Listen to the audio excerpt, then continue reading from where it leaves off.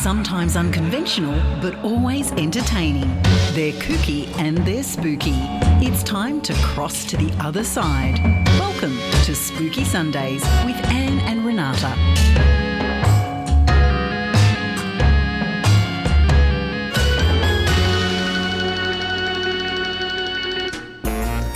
And good evening to all the spooksters, parastalkers, our grand poobahs, and the paralurkers that are out there watching us this evening. This is the Spooky Sunday radio show on Newcastle Live Radio. My name is Anne Rekovich, and I'm joined by the gorgeous... Me. No, the other person. Oh, is there someone? Oh, you're a... And Renata Daniel, the astounding medium psychic life coach. You're right. Mm-hmm. Yes. Excuse me? Life coach, spiritual life coach. Trying to give her a compliment here. Absolutely. If you want to book a session with me, just get in touch with me at, info@newcastleghosttours.com.au. I am multi-skilled. Yeah, you've been helping people with your life coaching skills. I'm really impressed. So am I. Yeah. That's not what you're supposed to do, Renata. A life coach knows. No, yes, it was a moment of zone of genius type of stuff, and you go, you were buzzing. Yeah, I fit this. You found your zone. My niche. Yeah. Niche, itch, or niche, depending on what side of Australia you're from. Now, we all want to know, how's your husband? He's doing well, thank you. He's getting to a point where he just can't look at liquids anymore, and it's only been a few days in. He's got another week and a half to go. Mm-hmm. For anyone who doesn't know, he's just had bariatric surgery last week, and they removed a portion of his stomach, poor darling, and so he is now on fluids for the next 2 weeks. And let me tell you, he's thinking of every single recipe that he can think of to try and make this palpable. Pulp. P-U-L-P. Pulpable. No pulp in these 2 weeks. It's all got to go through a sieve. Everything, if it doesn't go through a sieve, you can't have it. It can't go through a straw, you can't have it. And we've had a good weekend ghost hunting as well. We've been to Maitland Jail on Friday night. We had 2 possessions. We always know it's a good night when we've had 2 possessions. Yep. And then we had... where were we? Wollombi. Oh, the beautiful Wollombi. And we actually went out to visit our Airbnb that we're going to be staying at when we do our Wollombi sleepover. So if anybody's interested in that, gosh, this place is stunning, and we'll be putting photos onto our Facebook pages over the next day or two to actually show you the type of place you are going to be staying in when you pay absolute chips to come on a 2-day sleepover with us at Wollombi. And ghost hunting both nights and all your food. And it's crazy cheap. It's luxury. It's luxury, I tell you. All right, Renata, do you have paranormal news for us this week? I do, and this comes from Higgy Pop, and this is our big question for tonight, people. So I want you to be ready, because I want to hear from skeptics, cynics and believers when I pose this question: is there such a thing as a professional ghost hunter? So please send us your messages on 0490848886, 0490848886. And thank you, Catherine, for that beautiful message you just sent through. Let me read you what they wrote on Higgy Pop. What does it mean to be a professional paranormal investigator? Can anyone claim to be one? Or should this accreditation be vetted or reserved for the most credible? Oh, and who's going to do that? Well, who gets to say what's credible? This is what gets me. You'd think the most hotly debated topic in the paranormal field would be the question of whether ghosts exist, but unfortunately this important question often gets overlooked. No, they'd all rather bitch and fight about things. In paranormal debates, and instead members of the community argue about what it means to be a professional in the field. Yeah, and I have to say, you said to me, oh, look, the paranormal awards are coming up again. I went, oh, no. Oh, we're so entering. The anxiety hit me straight away, because we won quite a few categories last year, or the beginning of this year. Okay, keep So going. the conversation is often started by paranormal teams who consider themselves to be ethical and credible, who dispute someone else's claim that they are a professional paranormal investigator, especially when the person making this claim is a television ghost hunter or public figure. So what is the definition of a professional paranormal investigator? Now remember, I am reading this from Higgy Pop. I did not write this, so don't sledge away at me. I'm reading. Don't shoot the messenger. The dictionary makes the meaning of this term pretty clear. Professional means relating to or belonging to a profession or engaged in a specified activity as one's main paid occupation rather than pastime. Oh. Does that clarify That things? clarifies it. So we are professional. We are professional. Because it is what we do. We live and breathe it. Absolutely. We are professional. We don't have any other job. According to the dictionary, I like we are it. professional. Oh. So a professional in any field is someone who makes their living from that line of work. Paranormal investigation is a hobby or pastime for some, which they indulge in alongside their day job. Some people turn their hobby into a source of income. This makes them a professional. It's their profession. It's the same as playing for an amateur Sunday league football team and then being picked up to play as a professional for a league team with a big pro footballer's salary. And that makes sense as a musician as well. You can be an amateur musician and play in an orchestra, but if you work at it hard enough, you can get picked up and paid in a symphony orchestra. Yes. However, the definition is a little more unclear when it comes to the paranormal. For example, the top earners in the field, the likes of Zach Bagans, make their money through television appearances rather than investigations. Mm-hmm. So you could argue that they are professional television hosts rather than professional paranormal investigators. So they're paranormal entertainers. But they are still a professional working in the paranormal field. So does this mean anyone can go professional in the field regardless of their experience or qualifications? Well, yes. All you need to do is quit your job and charge people for your time and services. Then, by definition, you are a professional ghost hunter. But some investigators just aren't professional. Of course, whether you manage to attract paying clients or not depends on your reputation and professional standards. Being professional in itself isn't a measure of professionalism. This isn't just the case in the paranormal field, but in any profession. This is made clear in television shows like the BBC's Rogue Traders, which I haven't seen, so I can't comment on that. Of course, whether you manage to attract... read that. Just because someone is a professional doesn't mean they conduct their business professionally and ethically, whether they are a ghost hunter, a plumber, a builder, or a part of any profession. A professional builder can still do a bad job and rip off their clients. They're still a professional but won't be known as being reputable for long. Similarly, if you are earning money as a paranormal investigator but unprofessional, or being unprofessional doesn't mean it's not your profession. It just means you're bad at your profession, just like rogue traders or even a professional boxer who's lost every fight in his career. Mm-hmm. That's fascinating. Yeah, establishing whether a boxer or a plumber is good or bad is pretty easy, as you can judge them on their results. But when it comes to the paranormal, defining whether an investigator is reputable or not is a little harder, as it is so subjective. Yep. Some teams use psychics while others would dismiss mediums as frauds. So, this is getting hot. The phone is awesome. going off. I love it. Some teams swear by ghost hunting gadgets while others don't trust them in an investigation. So whose standards should you judge other teams by? Remember that only 1 in 3 people believe that ghosts exist. So no matter how credible you think you are or your paranormal team is, the majority of the population would conclude that any team or individual who believes they've caught evidence of the paranormal isn't conducting a credible investigation. Otherwise, they should find no evidence of ghosts. They might even go as far as to say that you're kidding yourself or even scamming your clients. Hands up, who has heard that? Oh, yeah, I'm going to put both hands in the air on that one.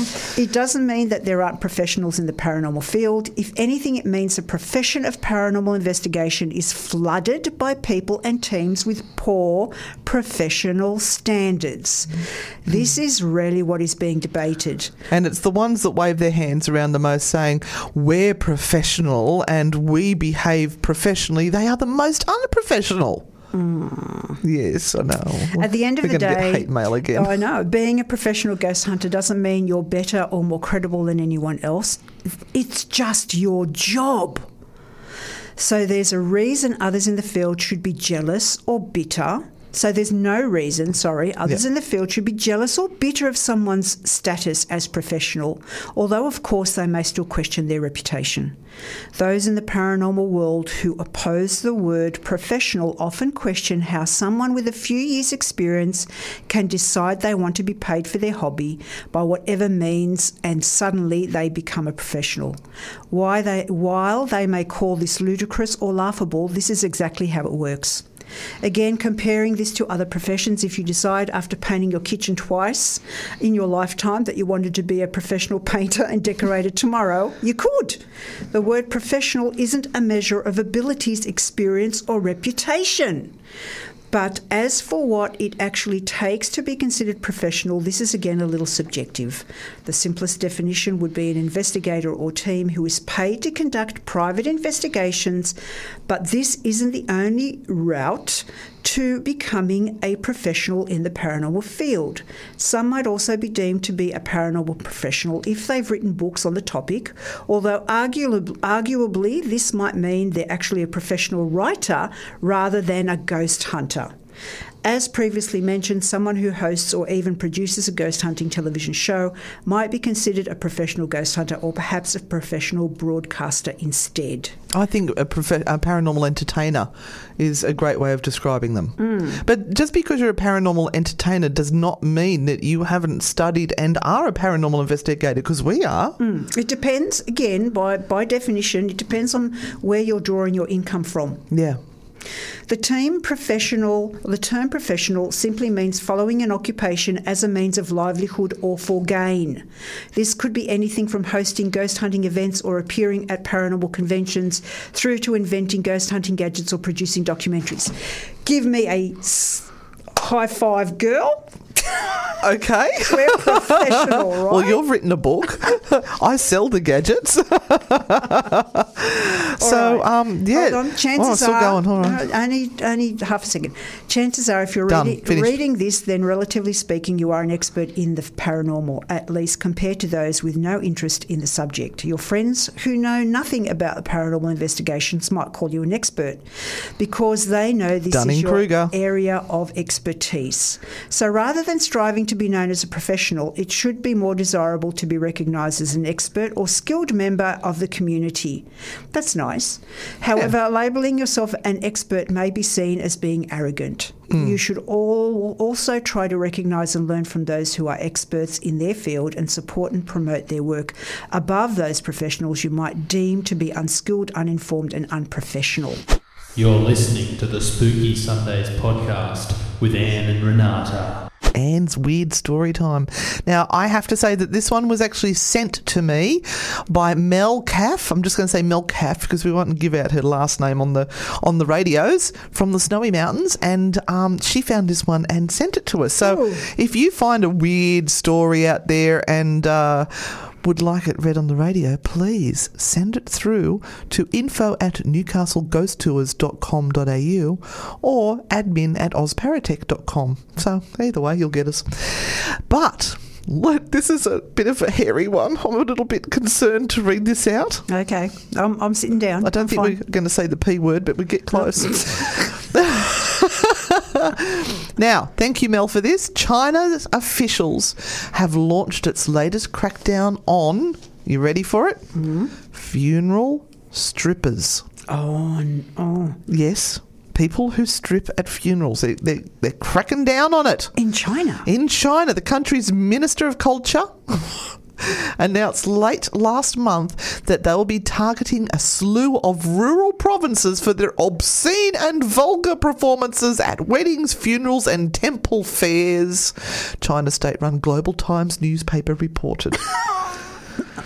Whoever would have thought that... How does that happen? How does funerals and strippers go into the same word? In China. Same sentence. In China. All right, so as part of the new crackdown, a special hotline will be set up for the public to report any funerary misdeeds in exchange for a monetary reward.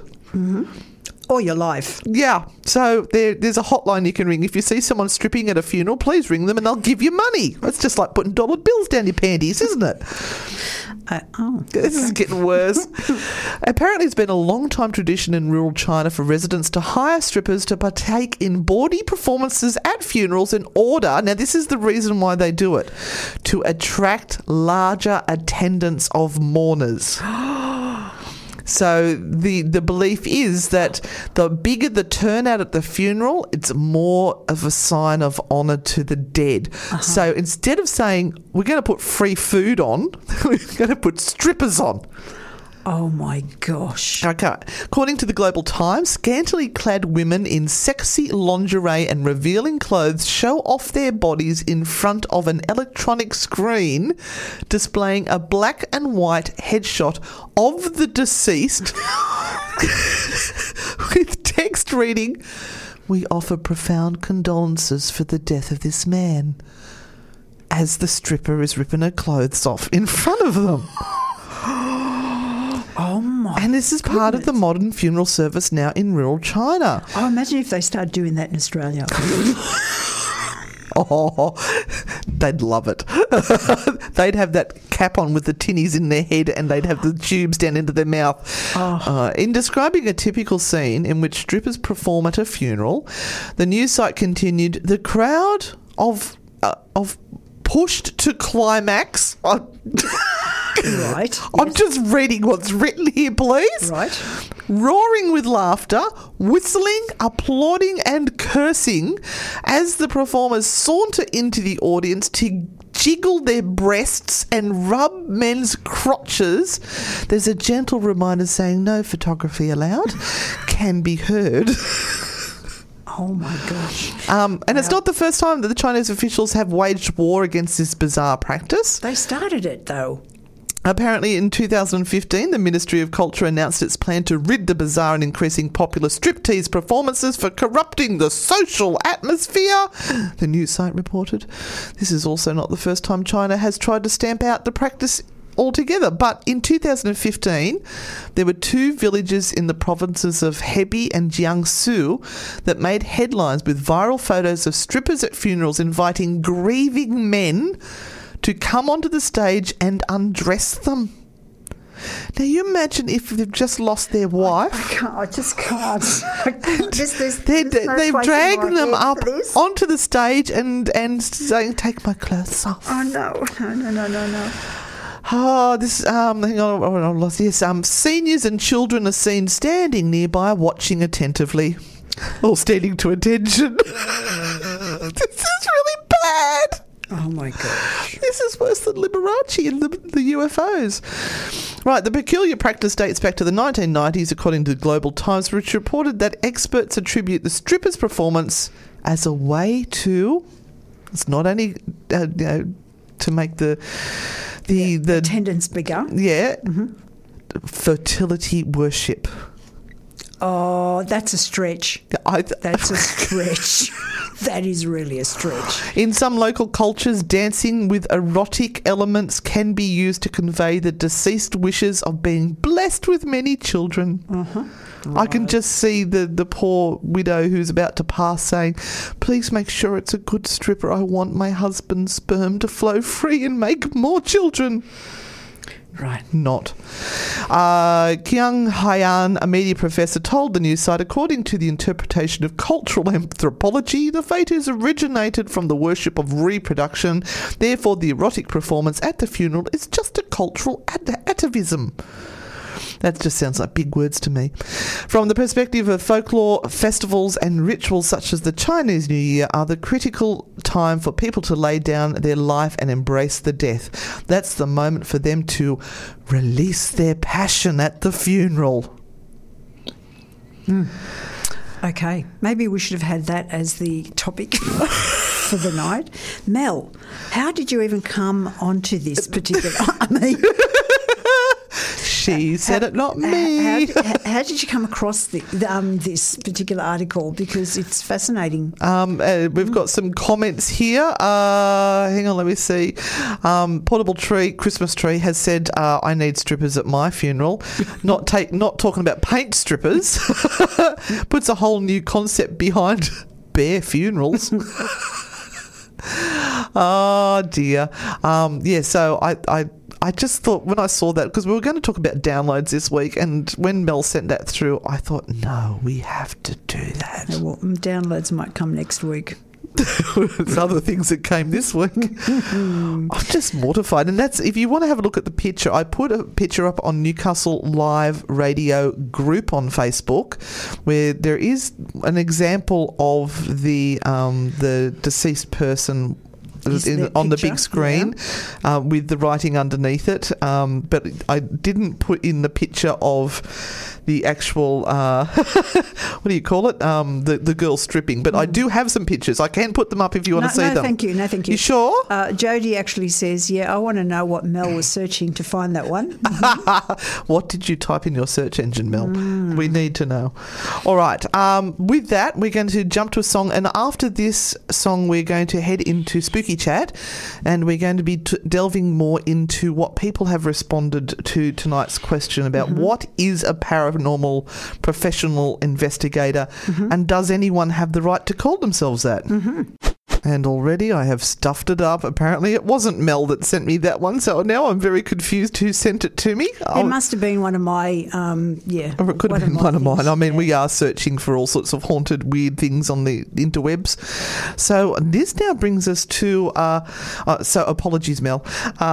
We have to get to some of our comments, Renata. So I'm going to read some of these out. Now, our first one up was Crispy, who said, a professional, meaning engaged in a specific activity as one's main paid occupation rather than a pastime. Right, so she said as a professional boxer. So the thing is, we don't charge people to help them with paranormal problems. We don't charge them to go into a location where there is a haunting and help them with their problems. But that is just one part of what encompasses paranormal investigation. So we actually do tours and events and all of this sort of stuff, and this is our full-time job. So therefore, I guess we could call ourselves professional in that if someone said, well, what do you do for a living? Well, I'm a professional paranormal investigator.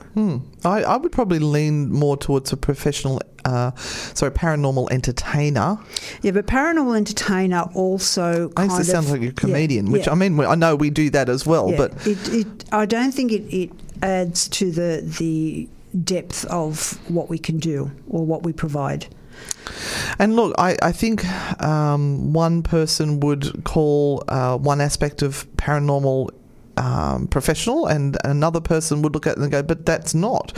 For example, Joe said, to be professional, you can't be an orbist, can't believe in orbs. You need to know what you are doing both professionally and ethically, and should always be learning more, always debunk first. And there's nothing professional about Zach.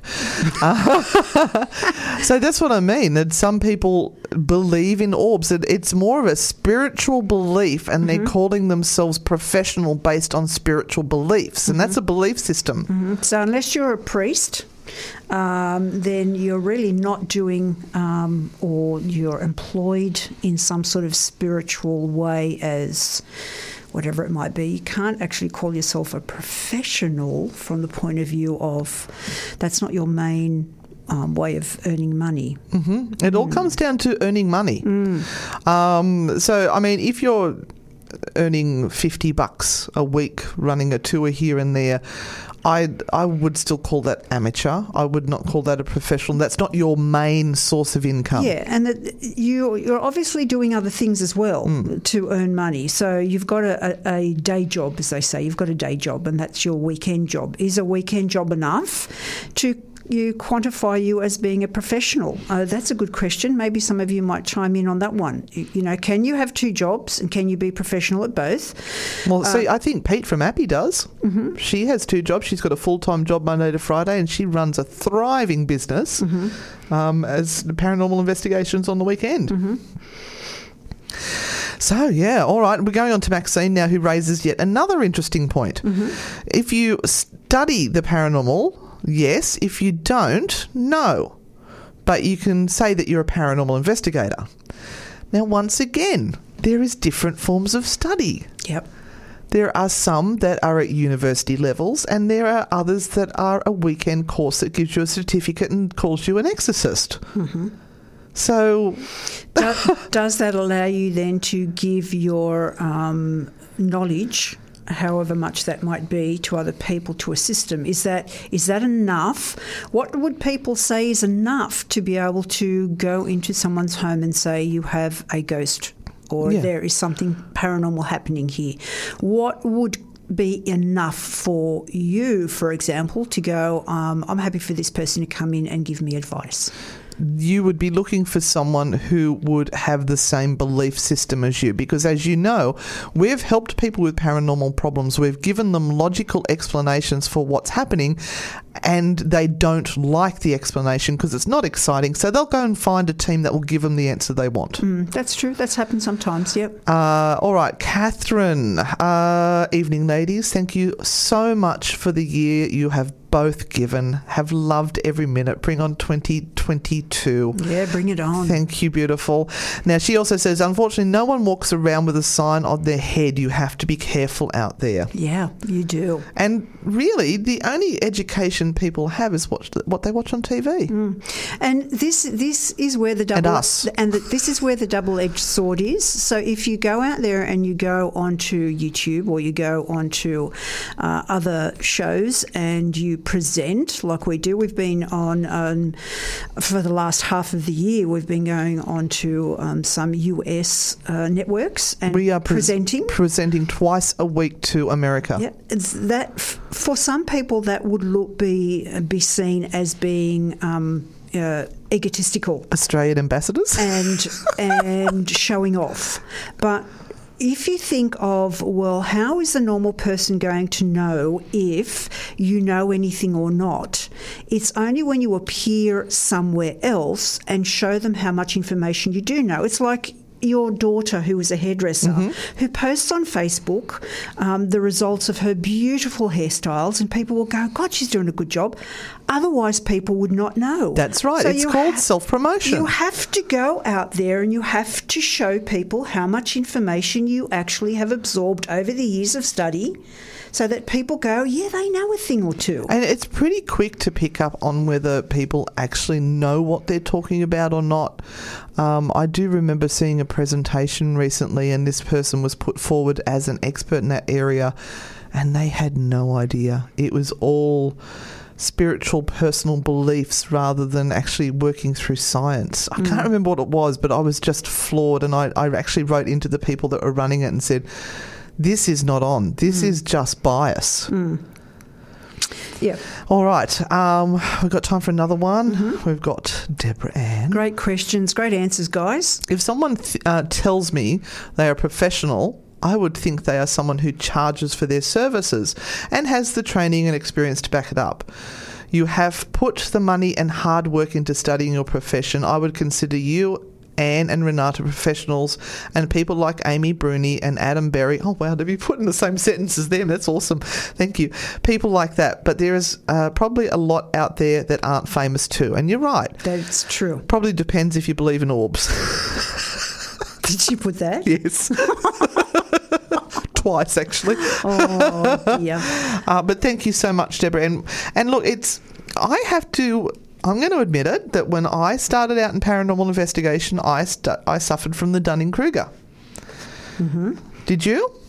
Look, I have to go way back 150 years. Yeah, you've been doing this a lot longer than me. I've been doing it a lot longer, and I have seen the changes that have evolved in the spiritual communities, and not so much as in ghost hunting, because I came to it probably 20 years into being in the spiritual community. I hovered around the edges, but I really didn't get into it. She lurked. Until probably 2008, 2009, when I actually started to really embrace the whole work part of it.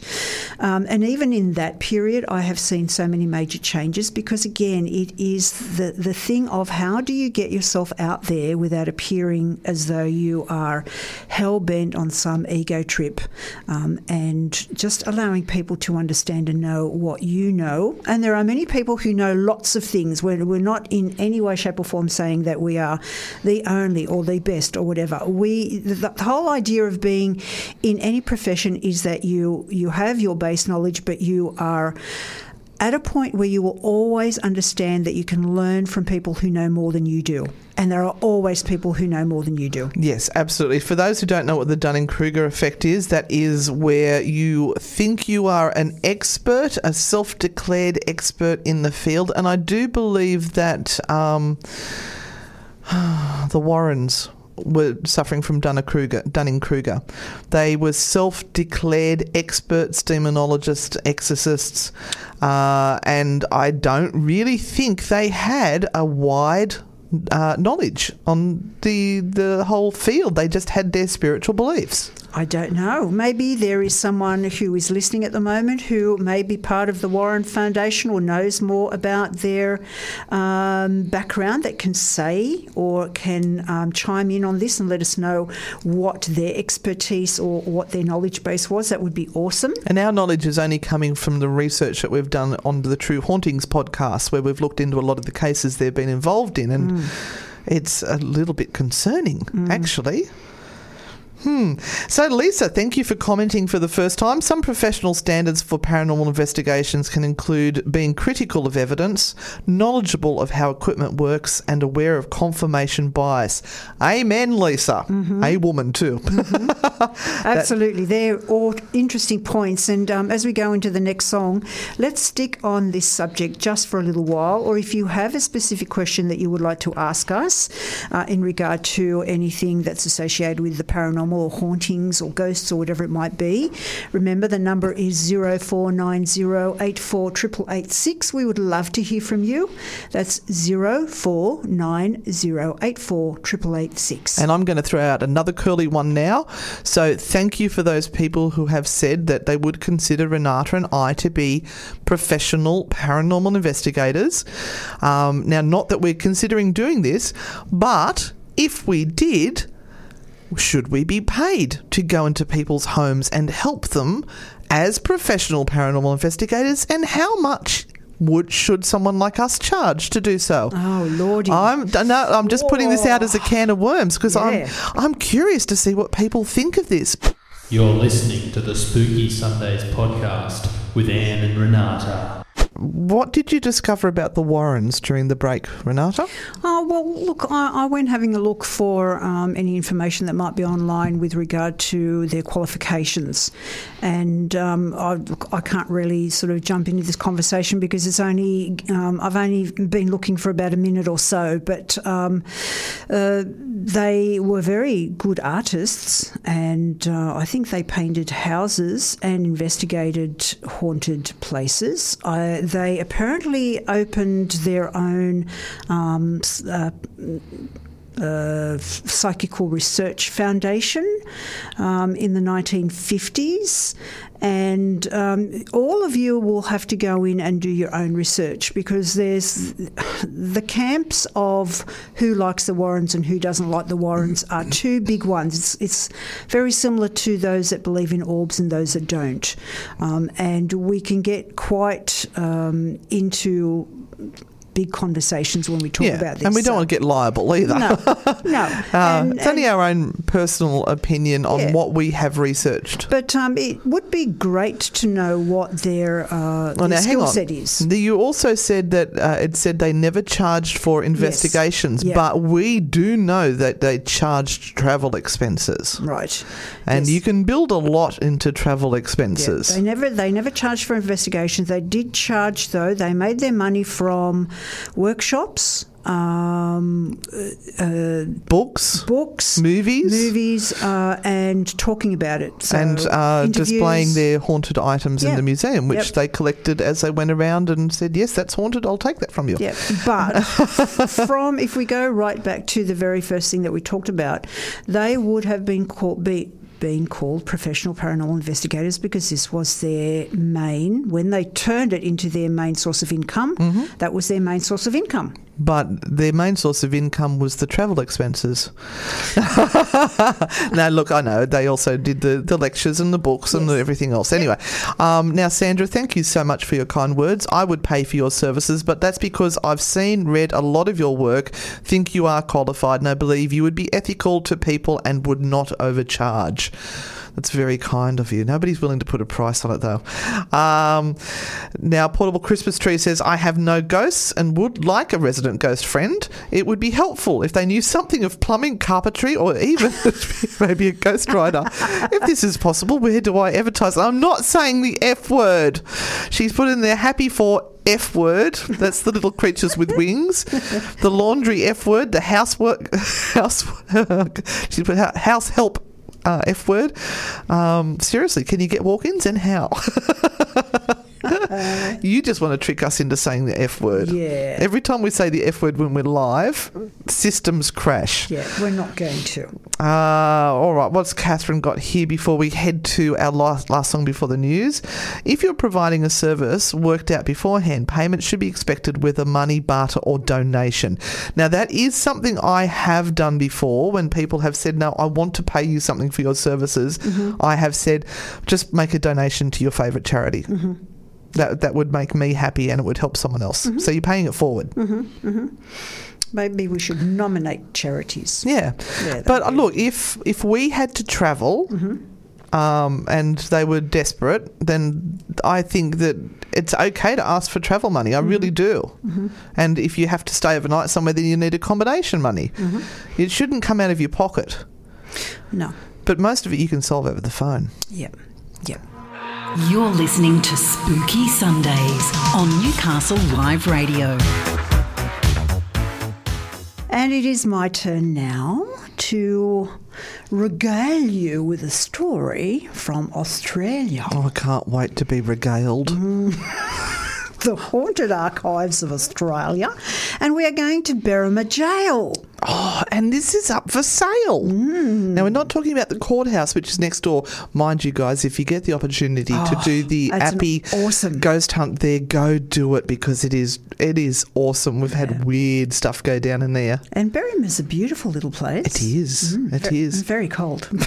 That's what we love about it. So I'm tonight going to be talking about one particular ghost that's been seen at Berrima Jail, and she's called Lucretia Dunkley. Isn't that a beautiful name, Lucretia? This is from the courthouse. Yes. She crosses over between both of them because she was in both. All right, okay. So the shapely black-gowned figure always appears with arms raised and fingers outstretched. Pale, emaciated arms and long, bony fingers reaching. I was going to actually probing, do that then, but then you said skinny and I went, no. For something apparently lost. Observers freeze as the spectre moves, stumbling like a blind person on an unfamiliar path towards them. And sightless this spectre must surely have been, for where its head once joined its neck is a gory seeping stump and nothing above it.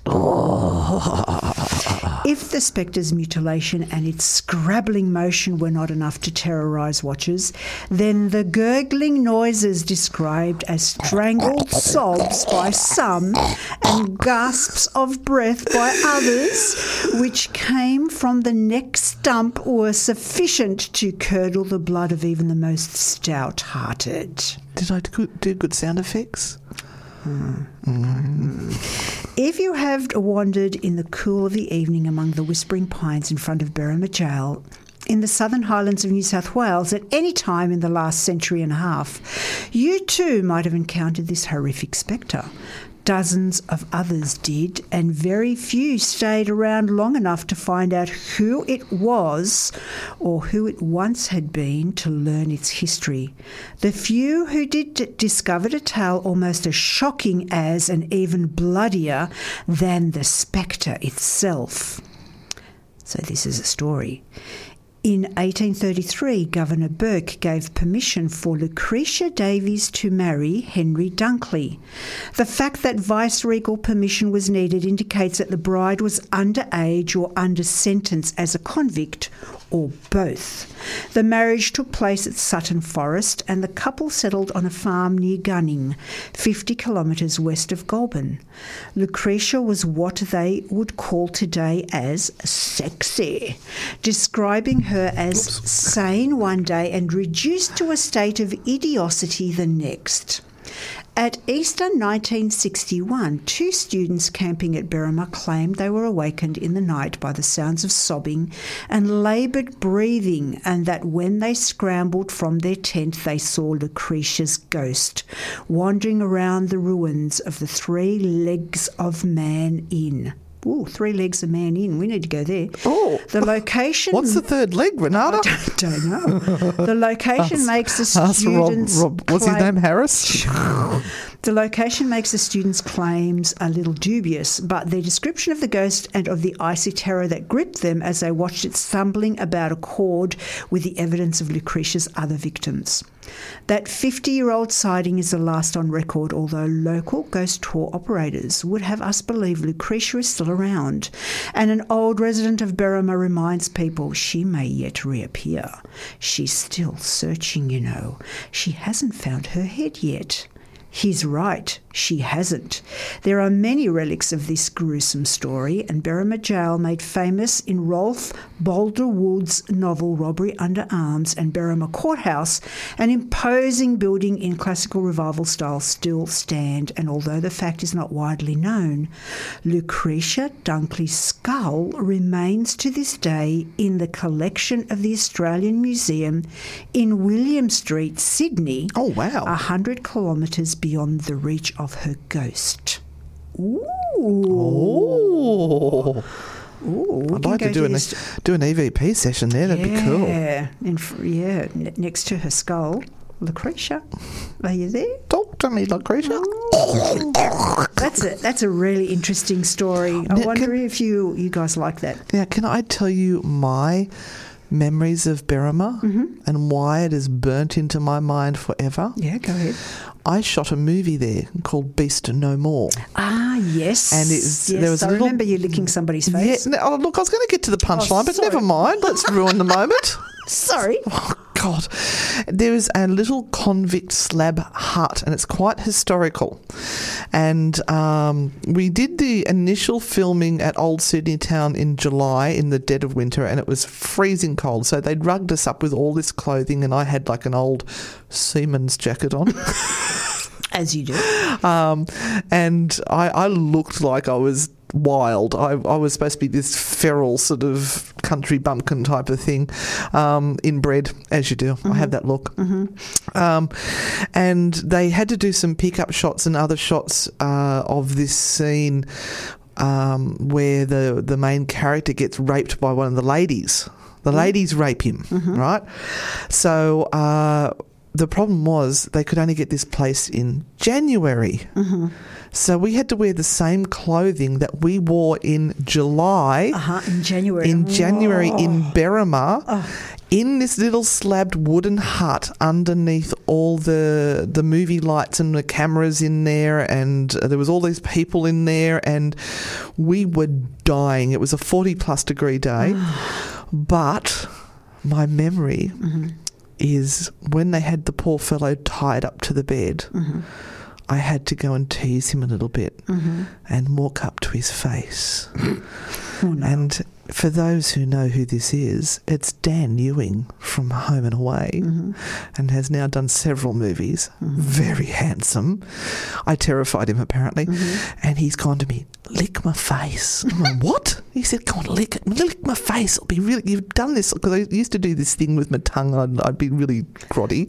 Right. So we hadn't told the director, and I've gone in. I've done the scenes, and I've gone up to him, and I'm like sniffing him, and I go right up the side of his face. And then I've got to the end of the lines and they've gone, cut, and then everyone's just burst out laughing. It was hilarious, and he was so sweaty and salty, but I didn't mind. Oh. I took one for the team that night, or that You're day. so brave. I know, right? So brave. I've got a really funny photo of him somewhere where he's got this really scared, terrified look on his face, and I'm standing next to him with this maniac look on my face. I'll have to dig it out. I'll pop it up onto Newcastle Live Radio page if I can find it. Yes. Sorry, it's all about me. And look, yes, we have been to Berrima. I've only been there once on a ghost tour with Appy, and it's wonderful. The courthouse itself is filled with mannequins. And that's a little bit scary. But there is actually 2 mannequins there's one of Lucretia Dunkley and her husband. There is? Yes, in the courthouse. And I do believe we were using the spirit box or something like that, and we managed to get some conversation happening with that's who we thought it was. We thought it was the pair of them, yeah. Very interesting. Well, I've got a picture of Brian Cano there. No, that's not the same. No. So, yes, there are great teams all around Australia who are providing awesome ghost tours in awesome sites. And now that we are so close to opening up again, really, if you're someone who is interested in this, go with a great team that is out there and providing you with an enormously fantastic site that you can go to and experience all of this, because it will really make your day and your night and your year. Now, if you would like to come and ghost hunt with us at one of Appy's sites, on the 7th of May, we are doing the 9 p.m. adult ghost tour with whoever wants to come. Now, we're not running it. No. We are just there as guests, but we are putting the invitation out that if any of the Spooky Sunday fans or the Anne and Renata fans or whoever wants to come, join in. Come and say hello. 9 p.m, 7th of May, Old Gundagai Jail. It's a bit of a trip. It is. It's a 5.5 hour drive for us, and we're going to drive there, stay the night and drive home again, and it will be a hoot all the way. But come and join us. Come have some fun with us, because I think all the parastalkers have already booked out about 15 spots, and they've added some extra spots for our people. Oh, awesome. So the 9 p.m. tour. Don't get confused and book the early one. Make sure it's the 9 p.m. tour. Because that's what we do too. We try and find ghost tours around Australia and go on those tours as guests. And we're not asking for freebies. We'll pay our way. We're paying our way. But and nor do we take over. Yeah, we love to we love to pay it forward and also go out, and when we have time. Apparently, we have no weekend free next year. No, there was one in June, but that's now going. Be gone. It's gone.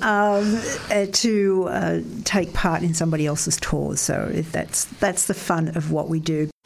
It is time for Anne's Trash and Treasure. It is, and I did find the photo, and I have popped it up onto Newcastle Live Radio, so you can see. I've put the name of the movie there in case anyone wants to watch it.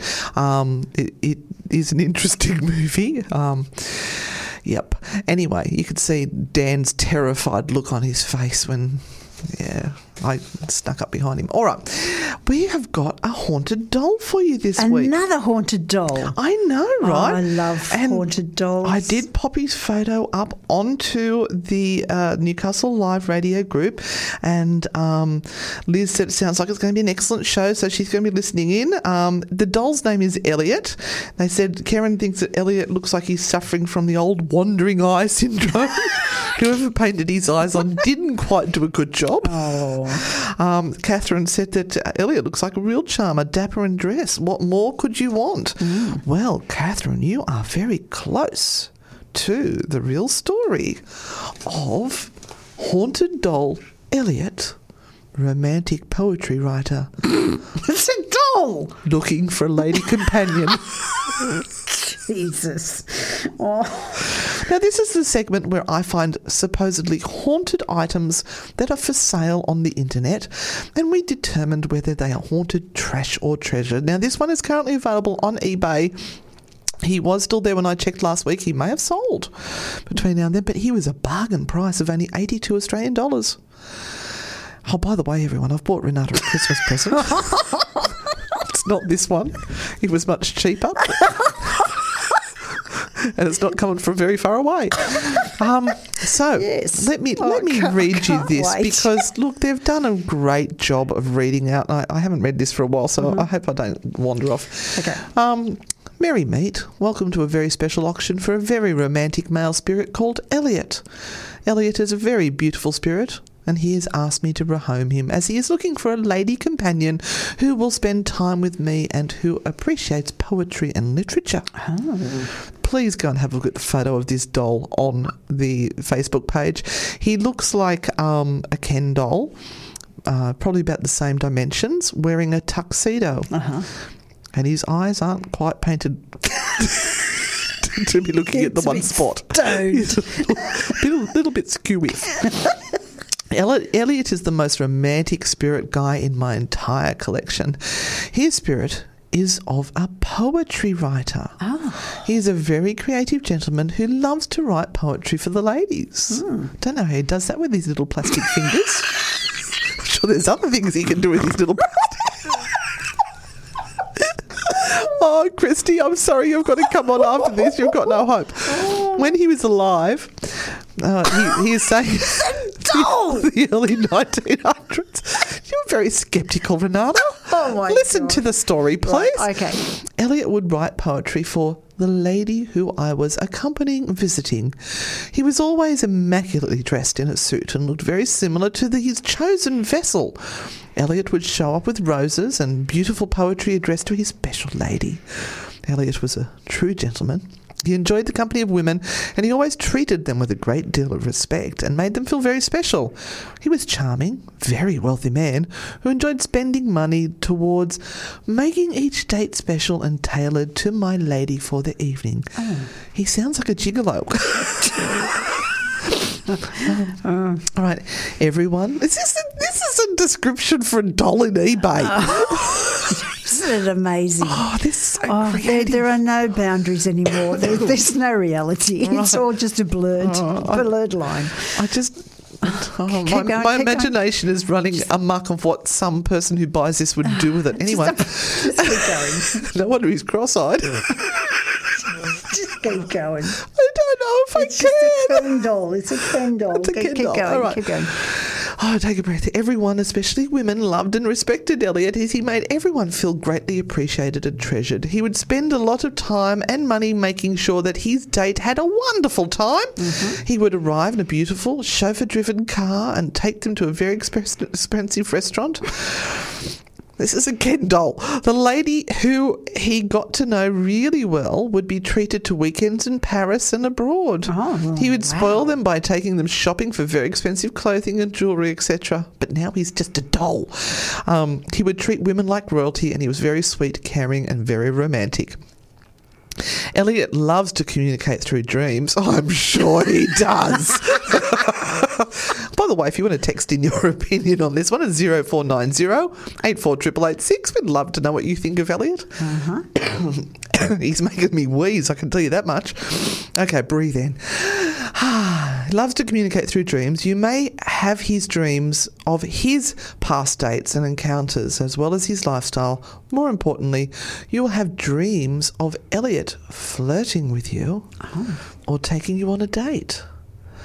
When you bond with Elliot, you may have lucid dreams of him and yourself going on a date and being in a romantic situation. Elliot is very loving and special man. He would love to meet a lady who really appreciates poetry and even well-known poets and the lesser-known unknown poets, as we will be able to share our love of poems, books and readings. He also loves romantic films such as Wuthering Heights, because that was on in the 20s, the older classic films rather than the newer ones, as he is an old romantic at heart. He loves reading poetry and literature. I think they've said that before. Yeah, many times. And if you have such books, you will find that the pages have been turned to a specific poem or a particular chapter page. Elliot is telling me that he loves Oscar Wilde, Byron Shelley, Emily Bronte, and even some of the Edgar Allan Poe. Oh, he likes the dark stuff, especially the poem Annabel Lee, which Poe wrote for his love, Annabel. Please only adopt him if you feel drawn to him, as he is looking for a very specific type of lady keeper, a gullible one. Sorry, that was me that put that in. He would love to be placed next to you when you read poetry and literature, and you may hear his voice in capital letters reading the text to you. Elliot has very deep, watchful brown eyes that are slightly crossed. And a very endearing smile. He does have a dazzling smile, I must say. Have you looked at the picture? I have. He is handsome. He's got one of those hairstyles that some people actually see out there. They're real. Daniela says she wants one. And she wants one? Yeah. Yep, she'll know exactly what to do with Elliot. Hang on, I've lost my spot. Elliot has very deep, watchful brown eyes and a very endearing smile. I'm sure they said that before. Mm-hmm. Very protective of his keeper and will always keep negative energies and people away from you. Well, now that could actually be quite handy. That could be. You could pull Elliot out at a ghost tour. Whack people over the heads, they go away. my spirit doll made me do that.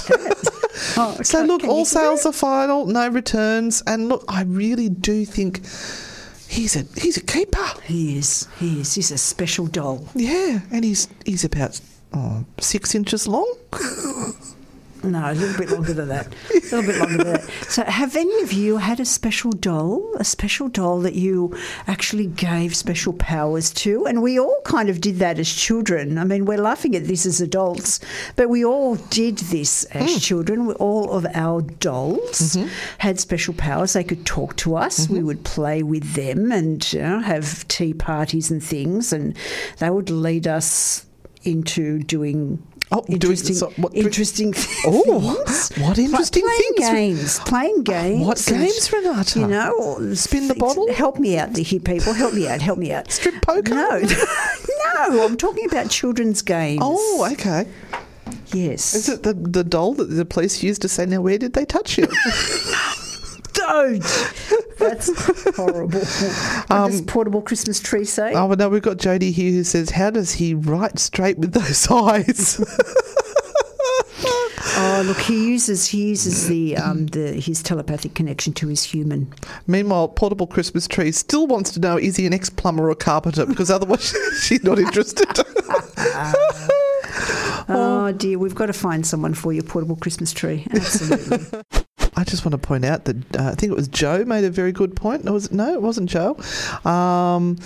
Somebody here has pointed out that Elliot is already married because he's wearing a ring on his finger. Oh, no. I know, right? Naughty Elliot. Naughty Elliot. Fancy that. Fancy going around spruiking poetry to women when he's married. And making their dates memorable.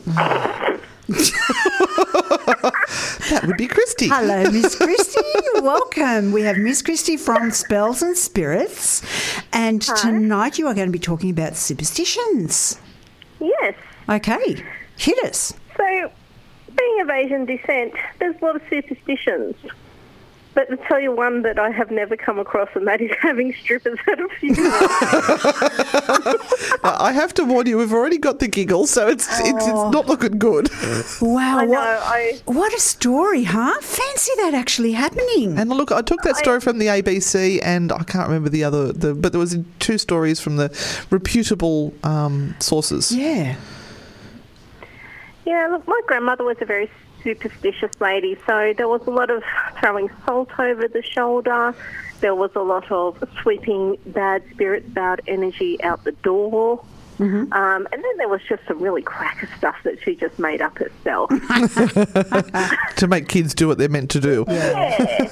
With that, but, I had a look on the internet today and there was just some very weird things around the world in superstitions. Yes. And there's one in Mexico about not placing two mirrors opposite each other because they believed that those infinite reflections would actually open the doorway for the devil. Yes, portals. Portals to hell. Yeah. That is true.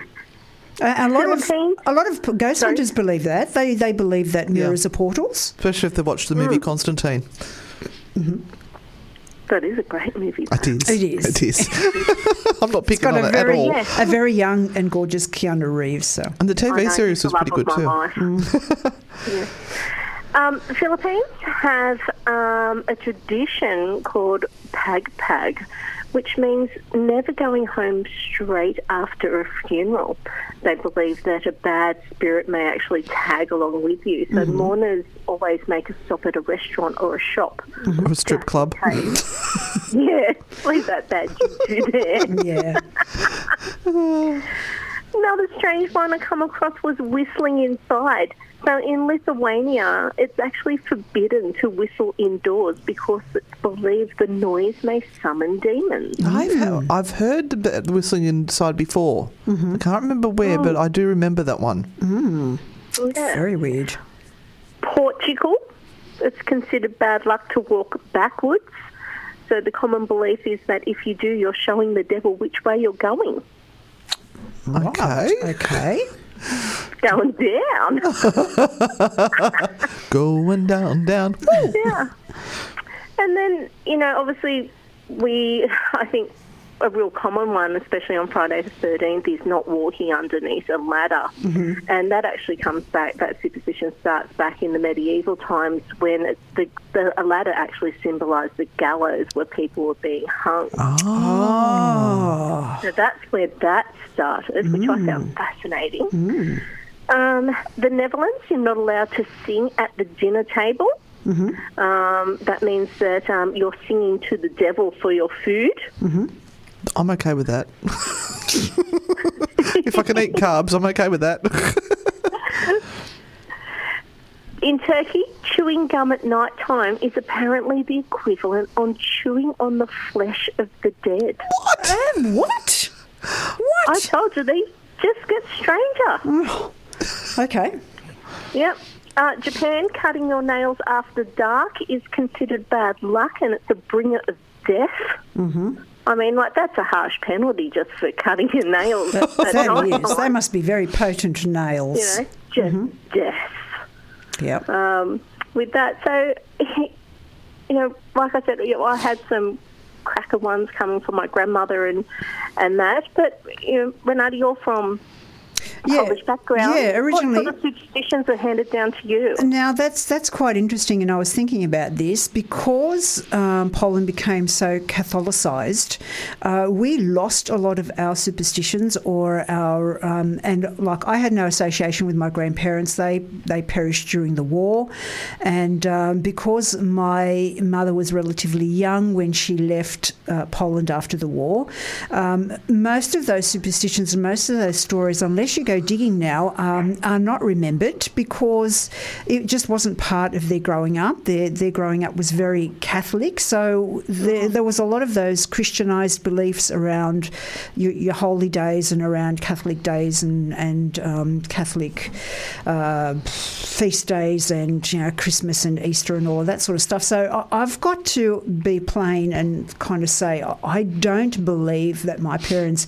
handed down literally anything to me. I've actually found far more by my own digging over the last year or two because there are some great sites on the internet that allow me to have a look at my Slavic culture. But from my parents, nada.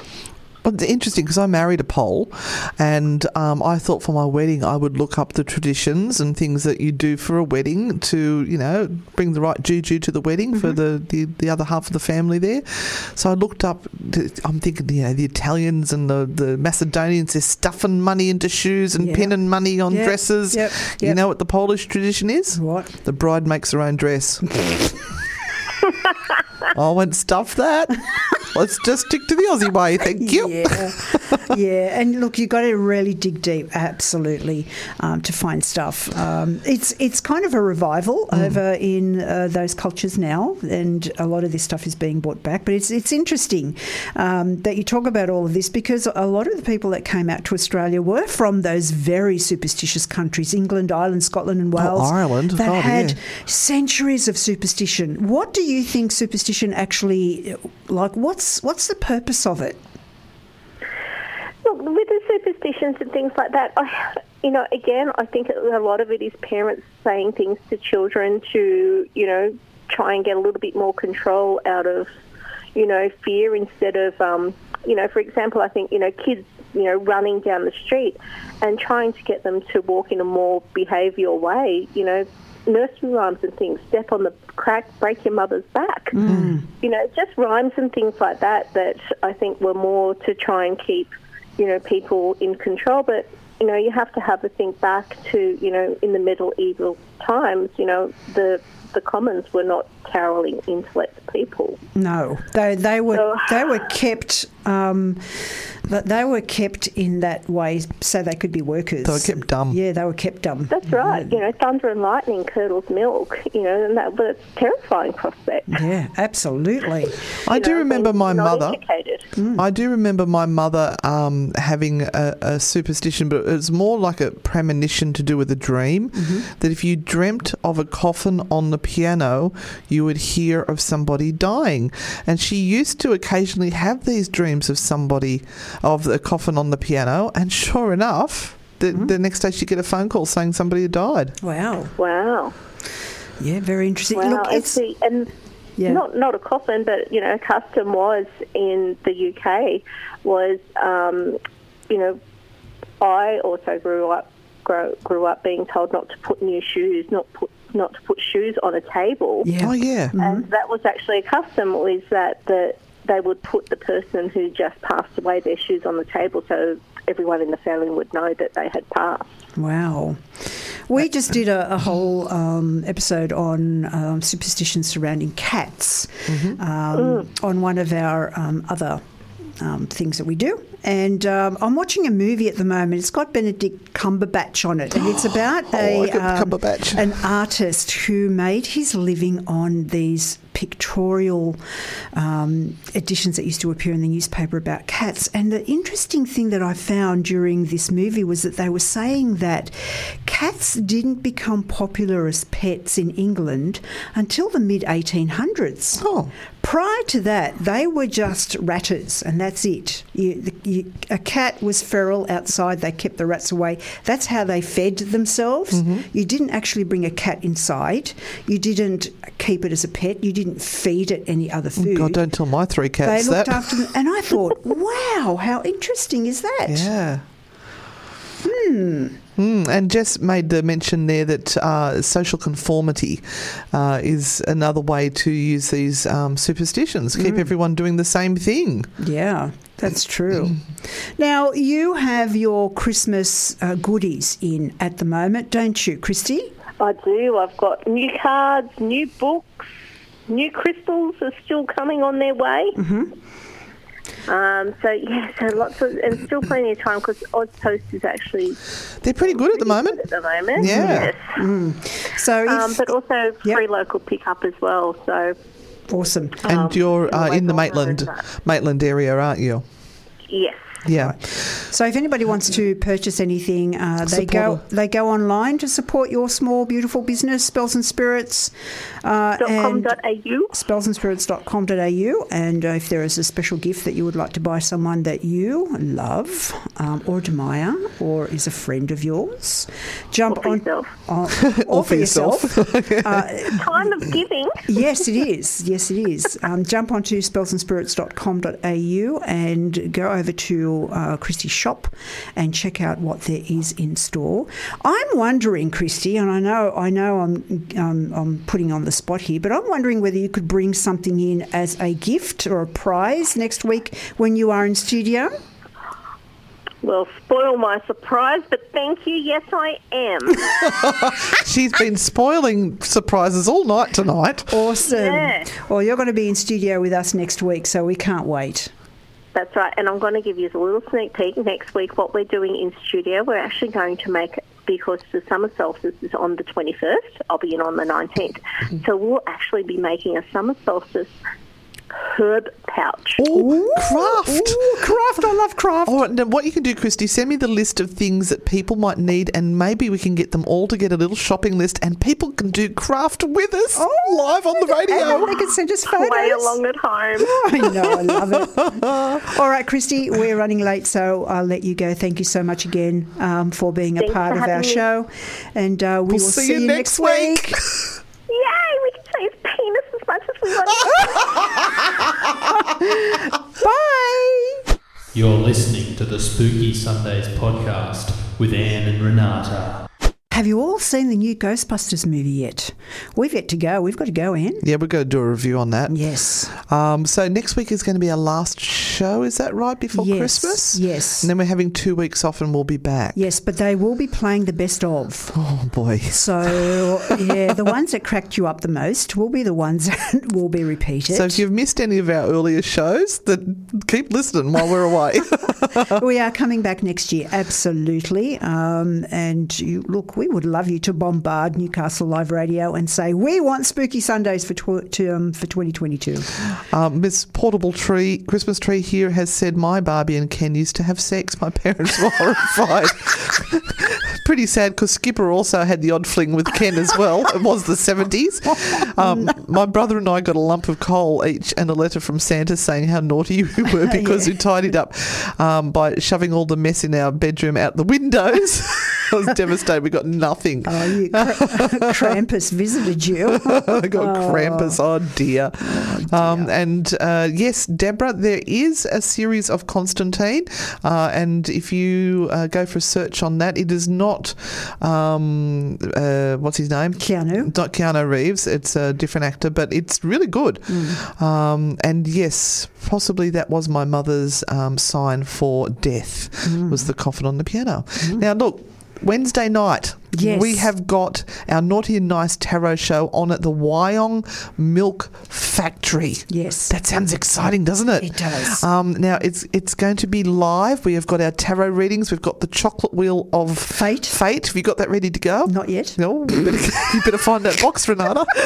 I've got it. Yeah, I know where it is. Got to get the blue tack out and put the cards on. Yeah, I do. It's a very interactive show and it's freaking hilarious. It is. And I'm going to bring my ukulele and we may even sing some Chrissy carols to raise the energy for the spirit communication.